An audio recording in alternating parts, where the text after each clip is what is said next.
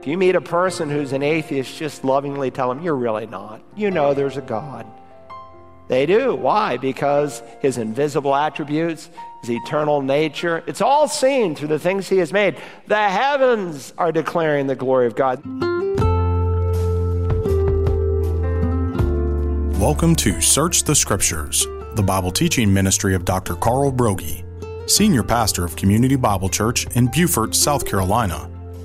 Pastor Carl has been addressing biblical prophecy that is yet to be fulfilled in his series, God's Prophetic Schedule. Over the next 3 days, Dr. Broggi will be preaching from the book of Revelation, chapter 19, verses 1 through 10. Today's sermon is entitled, A Marriage Made in Heaven. Is your study of biblical prophecy causing you to fall in love with Christ? Revelation chapter 19, verse 7 says, Let us rejoice and be glad, and give glory to him, for the marriage of the Lamb has come, and his bride has made herself ready. We are going to study 3 truths about this wedding, and today we begin with point 1, which is, the bride will be beautiful. Let's join Pastor Carl now as he begins. Would you take God's word this morning and turn to the book of Revelation chapter 19? If you're new to the Bible, it's easy to find. It's the very last book in the New Testament. And if you're joining us for the first time, we are in a series called God's Prophetic Schedule.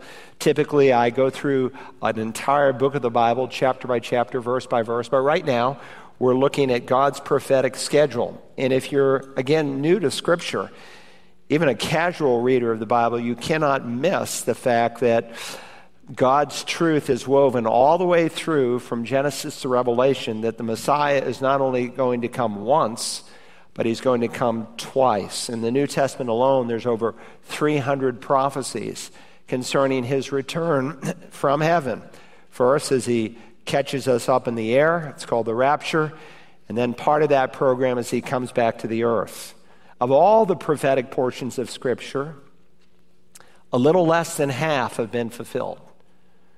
So the vast majority of prophetic Scripture is yet to be fulfilled. And it's in reference to Christ's return from heaven, his magnificent reign upon the earth, and ultimately as he consummates time and we go into the eternal state. And as you read through Scripture, you discover there are 2 pictures of the Messiah. He comes as a suffering servant, but he also comes as a reigning king. And very often, if you were with us in our study of Daniel and Revelation, in a single passage of Scripture, both comings are found. And what many of the Old Testament saints and even the early apostles didn't initially understand is that there's a gap of time between his first coming and his second coming. God knew, of course, that he would come to his own, and his own, meaning the Jewish people, for the most part, would not receive him. Only a remnant of Jewish people responded. And so God delayed the kingdom. That's Matthew chapter 13. The coming kingdom is yet to unfold, but it is going to unfold. So we're between 2 great mountain peaks of prophecy. Between the peak of his first coming, the peak of his second coming, between that there's a valley, so to speak, known as the church age. And so there's coming a time when God is going to catch up his church, things are going to change, and God will switch to the Jewish people. The Jewish people will once again lead in terms of disseminating spiritual truth. In fact, the Scripture is very clear that in reference to the second coming, Jesus cannot come back for the second coming until the Jews repent and believe. And Jesus made that very clear, and we've been studying that in the Olivet Discourse. And so the spirit of prophecy is about the Lord Jesus. In fact, the Bible concludes with the final thought where Jesus said, Yes, I am coming quickly. And John says, Amen, even so come, Lord Jesus. And so the Jewish people are going to return to the Messiah, all Israel, to use Paul's expression, all Israel will be saved. And then God will begin to unfold a new program. So this is where we're at. Jesus said, For I say to you, from now on, you will not see me. He's speaking to all Jewish people. You will not see me until you say, Blessed is he who comes in the name of the Lord. So the Jewish people are going to believe as a whole, holistically. The one who came in the name of Yahweh, they will acknowledge it. And so If you remember, they're on the Mount of Olives. Jesus is about ready to ascend up into heaven. And the disciples asked a penetrating question. They said, Lord, is it at this time that you are going to restore the kingdom to Israel? See, unlike so many Christians today, these Jewish apostles believed that there would be a literal, actual kingdom that Christ would initiate upon the earth. And they are asking an important question because Jesus in this context is speaking about the Holy Spirit. And in the Old Testament, when the kingdom comes upon the earth, there's a powerful movement of the Spirit across the entire planet. And so these men, being drenched in the Old Testament scriptures, think, well, maybe this is the time. To which Jesus responds, it is not for you to know times or epochs which the Father has fixed by his own authority. Now, if Jesus was going to correct a false view, this would have been the time to do it. And so someone criticized me this week, and I'm used to criticism. It's okay. It doesn't bother me. And they said, you're talking all the time about Israel. I said, you cannot preach on Bible prophecy without making a distinction between Israel and the church. The church is not the new Israel. And while that has become the popular position amongst many Christians, Jesus made it clear, he's speaking to a Jewish audience, I cannot come back until you as a nation say, blessed is he who comes in the name of the Lord. And just as God used Israel to bring the first coming, he's going to use them to bring about the second coming. And so unlike the Reform movement that say, well, there is no literal coming kingdom, Jesus just said, look, you're consumed with times and dates, and you don't need to be consumed with that. Again, this would have been the perfect time to correct bad theology, and it would have fixed it for the next few thousand years. No, you guys understand there's no more kingdom. It's not going to happen, but he doesn't say that. He just says, but you shall receive power when the Holy Spirit has come upon you, and you shall be my witnesses both in Jerusalem and in all Judea and Samaria and even to the remotest part of the earth. What you need to be consumed with is the commission, the Great Commission, which is an overflow really of the Great Commandment. So again, here's the big picture, and this is one of the reasons we are doing this series on Bible prophecy. Here's kind of a schematic of how things will unfold. It's a partial schematic. The next event, as you can see on this, is the rapture of the church. The word rapture is from the Greek word harpazo. It means to be caught up, and there's a Latin translation of the Bible that was used for 1,000 years, and they translate it coming directly into English as rapture. So we shouldn't say the rapture is not in the Bible. It's in the Latin Bible, and it was this key Bible that was used by the body of Christ for nearly 1,000 years. So the rapture is going to happen, and then there's a space of time between the rapture and this 7-year period. We don't know how long it is. It appears from Scripture it's a short period of time.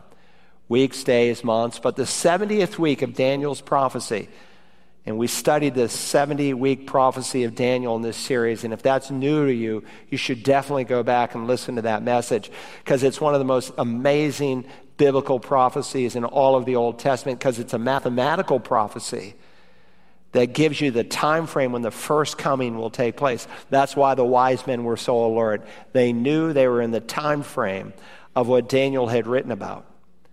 But this 70 week, this 7 year, in Jewish chronology, they not only have a week of days like we have, they have a week of years. And so there's a 7-year period. It's called in the Old Testament the time of Jacob's trouble. In the New Testament, it's called the Great Tribulation.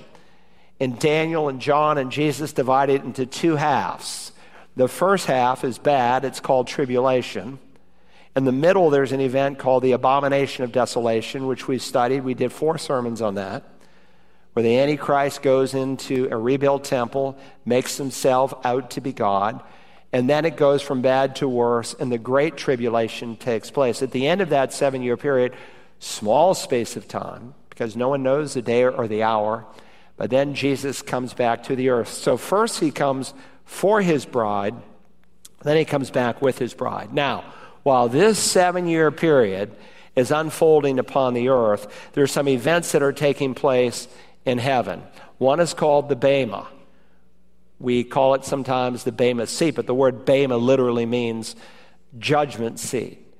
It might be better rendered reward seat, because the focus is not one of punishment, but rewards. It's the judgment of the just, and there's a whole message on that.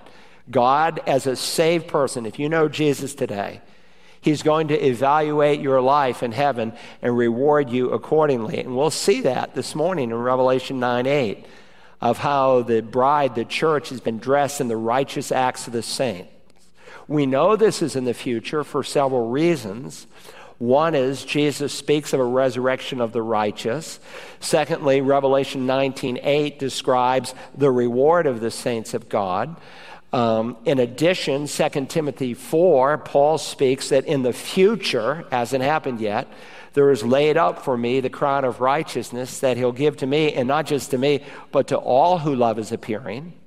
One of the 5 crowns that can be awarded to the believer is expressed through a love for Jesus' return. That's one of the reasons I'm doing this series. I hope in your heart you will long for the return of Christ. And if you don't, there's a spiritual problem in your heart. And in addition, of course, a number of parables that Jesus taught, and then some direct teachings, is that your responsibility during Christ's rule on the earth will be indexed to your faithfulness now. So some will be over 10 cities, some over 5 cities, and so forth. After the judgment of the just, the Bema, there's the marriage of the Lamb. And so when you think about the second coming, think about it much like the first coming. There's the first coming program, and there's the second coming program. The first coming program was not a singular event. It involved Jesus leaving heaven as the Spirit overshadowed Mary's womb, took his eternal deity, brought together perfect sinless humanity in one person. He lived and was raised in Nazareth at the age of 30. He began his public ministry in Nazareth. He was soon rejected, left Nazareth, went to Capernaum as his headquarters, ministered for 3+ years. At the end of those 3+ years, he's crucified, buried, raised. He walks on the earth for 40 days after the resurrection, and then he ascends into heaven from the Mount of Olives, the very mountain the Scripture teaches he's coming back to. And so that's all part of the first coming program. The second coming program also includes a number of events. First, he comes, we meet him in the air. We're brought into heaven. There's some things transpiring in heaven while there's a program that is unfolding on the earth. And one of the functions of the Great Tribulation period, again called the time of Jacob's trouble, is to give people who have never heard the gospel before in clarity and in power a final opportunity to repent and to believe. And it's during this time that Jesus can say, this gospel of the kingdom shall go to the whole world, and then the end shall come.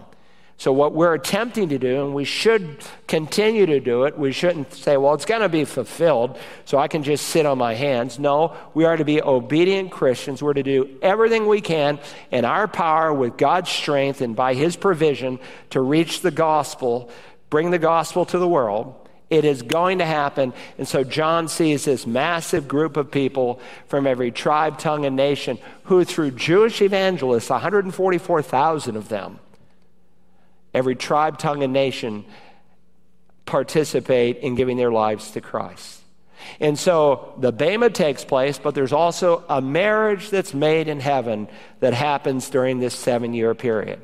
Now, I suppose everyone wants to say, I have a marriage made in heaven.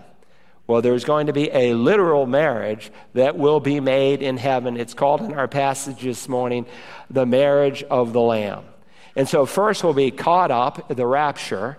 Then we'll see this morning we'll be dressed up as he clothes us in fine linen. And in the process, through the marriage of the Lamb and the supper that will be followed, we'll be cheered up. And there will be many blessed days, great days that we have to look forward to. But if you are lost,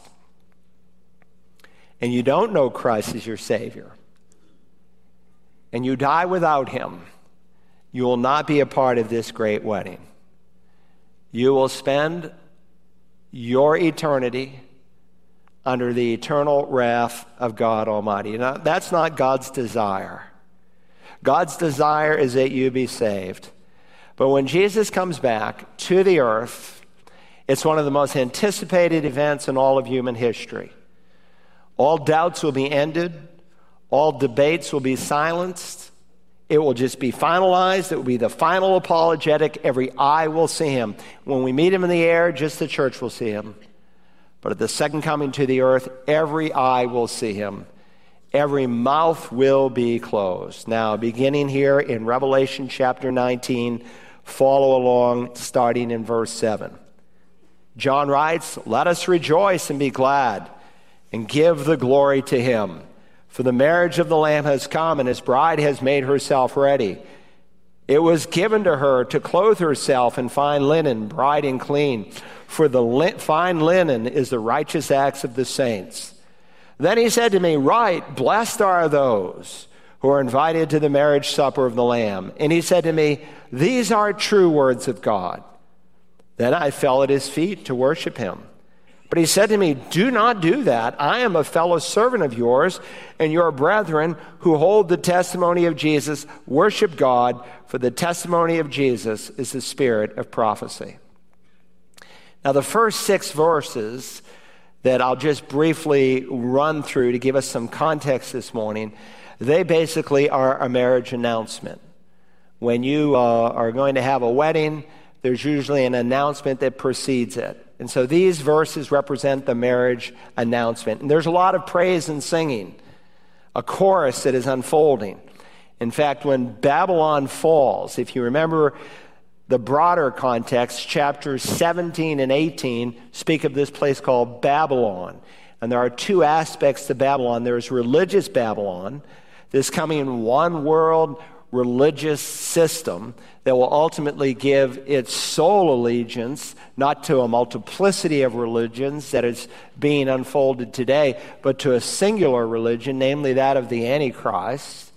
And then there's economic Babylon, and the 2 are brought together because no one will be able to buy or sell anything unless they take the mark of the beast. And so we've studied both aspects of Babylon already in this series. Well, at the end of chapter 18, God crushes it. He destroys that physical capital in which Babylon has its headquarters. And so if you look back at chapter 18 and verse 20, an angel of God shouts, "Rejoice over her, O heaven, and you saints and apostles and prophets, because God has pronounced judgments for you against her." These are the people in chapters 17 and 18 who hated the people of God, who persecuted the people of God, who chopped off literally their heads for following Jesus. And what we read in the first 6 verses here of chapter 19 is their response to that command to rejoice. Look at chapter 19, verse 1. "After these things, I heard something like a loud voice of a great multitude in heaven saying, 'Hallelujah! Salvation and glory and power belong to our God.'" Now, don't miss the context. Remember, the chapter and verse divisions are artificial. They're added almost 1,000 years after the Bible is complete. So whenever you see this phrase, "after these things," and it appears throughout the book of Revelation, it's signaling you that there's a change of subject.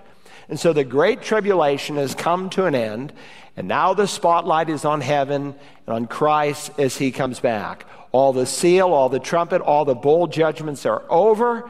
And so John has heard of the fall of Babylon. He heard something that he said is like a loud voice. It's interesting, these 2 words, loud voices, phone, megale. We inverse them in English, megale, phone, and so we get our word megaphone. And so we're told that this great multitude creates this loud voice. Now, we were first introduced to the great multitude in Revelation chapter 7 and verse 9. Let me read it to you. "After these things I looked, and behold, a great multitude which no one could count." He's describing the work of 144,000 Jewish evangelists where people from every tribe, tongue, and nation are saved. And that's God's heart. God's heart is salvation. And one of the purposes of the tribulation is not just to bring the Jewish people to faith, but for them to take the gospel and spread it to the world. And so there's 144,000 evangelists that you can't kill. They're indestructible. And God gives them the power and the authority and the ability to take the gospel to every language on the planet. And of course, God said through his Son, God the Son. For God did not send the Son into the world to judge the world, but that the world might be saved through him. And I hope you know that that's why Community Bible Church exists. Number one, we're here to exalt Jesus. We're here to lift up the Savior. We live for the glory of God. Number two, we are here to edify the saints. And so I'm here opening the Scripture because you can't be edified with my thoughts and ideas. Only through Holy Scripture can that build you up. And third, we're here to evangelize the lost. That's why we're here, to exalt the Savior, to edify the saints, and to evangelize the lost. And if a church is not engaged in those three things, they need to repent because they're not worth the real estate that they sit on. And so after these things, I heard something like a loud voice of a great multitude in heaven saying, Hallelujah. Hallelujah. It's found 4 times here in Revelation 19. And by the way, it's found nowhere else, that word, in all of the New Testament. Hallelujah. Hallel means to praise. Yah is the word for Yahweh, for God. And so it basically means praise the Lord. And it's one of those words that is the same in every language of the world. And so how many languages do you know? Well, at least you know one word from every language of the world. And it's hallelujah. Praise the Lord. And so that's what they're doing here in stanza 1, found here in verse 1 of this song. They're rejoicing because they have come to believe that Jesus, Yeshua, is truly the Messiah. Praise the Lord. Hallelujah. And of course, they are saved by the blood of the Lamb. Look at stanza 2 of this great wedding that is going to unfold. It says, hallelujah, salvation and glory and power belong to our God. Verse 2, why? Because his judgments are true and righteous. For he has judged the great harlot, that's Revelation 17 and 18, Babylon, who was corrupting the earth with her immorality, and he has avenged the blood of his bondservants on her. Now, we don't often think about praising God, saying, praise the Lord, for him putting down evil. You know, most of the hymns today are expressive of maybe God's love or God's grace. But there's not enough hymns that maybe praise God for his righteous acts, for his holy wrath that will someday come upon the world. And so you may live in a setting somewhere in the world, and we have foreign countries everywhere that are live streaming us. You may even feel ripped off in America that some courtroom did not do you justice. Well, one of these days, God's justice is going to be fully expressed. And so God will make every wrong correct. And so here are people in heaven singing hallelujah over the moral attributes of God because, here's the reason, because his judgments are righteous and true. So they're praising God not just for his grace and redeeming them with the blood of the Lamb, but for his righteous acts because he has avenged the blood of those who have been persecuted. Put out in the margin next to this verse, if you will, Psalm 19 and verse 9. If you know the Scripture, you know there's 2 kinds of revelation. There's what we call general revelation, that information that God gives to every man on the planet. And then there's what we call specific, kind of appointed revelation that not everyone receives, largely because they don't respond to general revelation. And so if you know Psalm 19, it's a Psalm of David, and it opens up with general revelation. The heavens are telling of the glory of God, and their expanse is declaring the work of his hands. No man can say, is there a God? Does God exist? Because his fingerprints are all over his creation. That's why never in the New Testament, unlike the modern church, no one ever in the New Testament spends 1/2 of one verse defending the existence of God. If you meet a person who's an atheist, just lovingly tell them, you're really not. You know there's a God. They do. Why? Because his invisible attributes, his eternal nature, it's all seen through the things he has made. The heavens are declaring the glory of God. And then he moves to specific revelation in verse 7 of that psalm. Let me read it to you. The law of the Lord is perfect, restoring the soul. The testimony of the Lord is sure, making wise the simple. The precepts of the Lord are right, rejoicing the heart. The commandment of the Lord is pure, enlightening the eyes. And then, in the next verse, This is the verse that John quotes, verse 9 of Psalm 19. The fear of the Lord is clean, enduring forever. The judgments of the Lord are true. They are righteous altogether. So no one can ever question or challenge the fact that God will only act justly, because God's judgments are true and righteous. For he has judged the great harlot who is corrupting the earth with her immorality, for he has avenged the blood of his bondservants on her. So here's millions of untold saints in heaven who are singing that great message. God has judged the great harlot. Notice the second quotation. By the way, if you're new to the Bible, when you see that change in typeset, at least in the New American Standard, different publishers do it different way, and it goes to all caps. That tells you it's an Old Testament quotation. And the second quotation is from the book of Deuteronomy. It's a partial quotation. It's part of the Song of Moses. The Song of Moses is sung on 3 different occasions in the Old Testament. Most memorably, when they cross the Red Sea, God splits it in 2. They walk between a wall of water. Then Pharaoh and his army, who had evilly treated the people of God, they're all drowned in the Red Sea.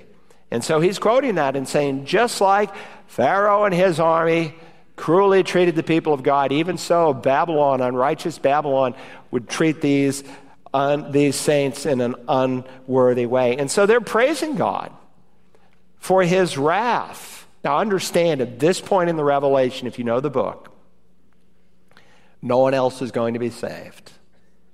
Man has hardened his heart beyond all possibilities. No one else will be saved. Now, again, we don't think so much about praising God for his righteous, just acts, but we should. Look at verse 3. And a second time they said, Hallelujah! Her smoke rises up forever and ever. And so again, typically we praise God for his love, his grace, his mercy, his glory. But here they are praising God for his unrelenting, terrifying judgment that is about to come, for divine justice. And that's a good thing. God's justice is true. It is righteous. And by the way, it is entirely predictable. It's not whimsical. Doesn't fly off the handle like we might. It's totally predictable. It's always in response to sin. If you enjoyed today's message, you can order a CD or DVD copy by calling Search the Scriptures at 877-787-7478 and requesting program God's Prophetic Schedule 020. Tomorrow, Pastor Carl's wife Audrey is in this time slot with her program for women, Mothering from the Heart. You can hear more of Audrey's messages on the Search the Scriptures app found on the iTunes and Google Play Store.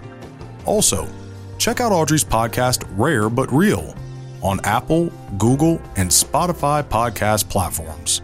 You can also listen to her podcast at searchthescriptures.org. We hope that you will join us next week as we continue to search the Scriptures.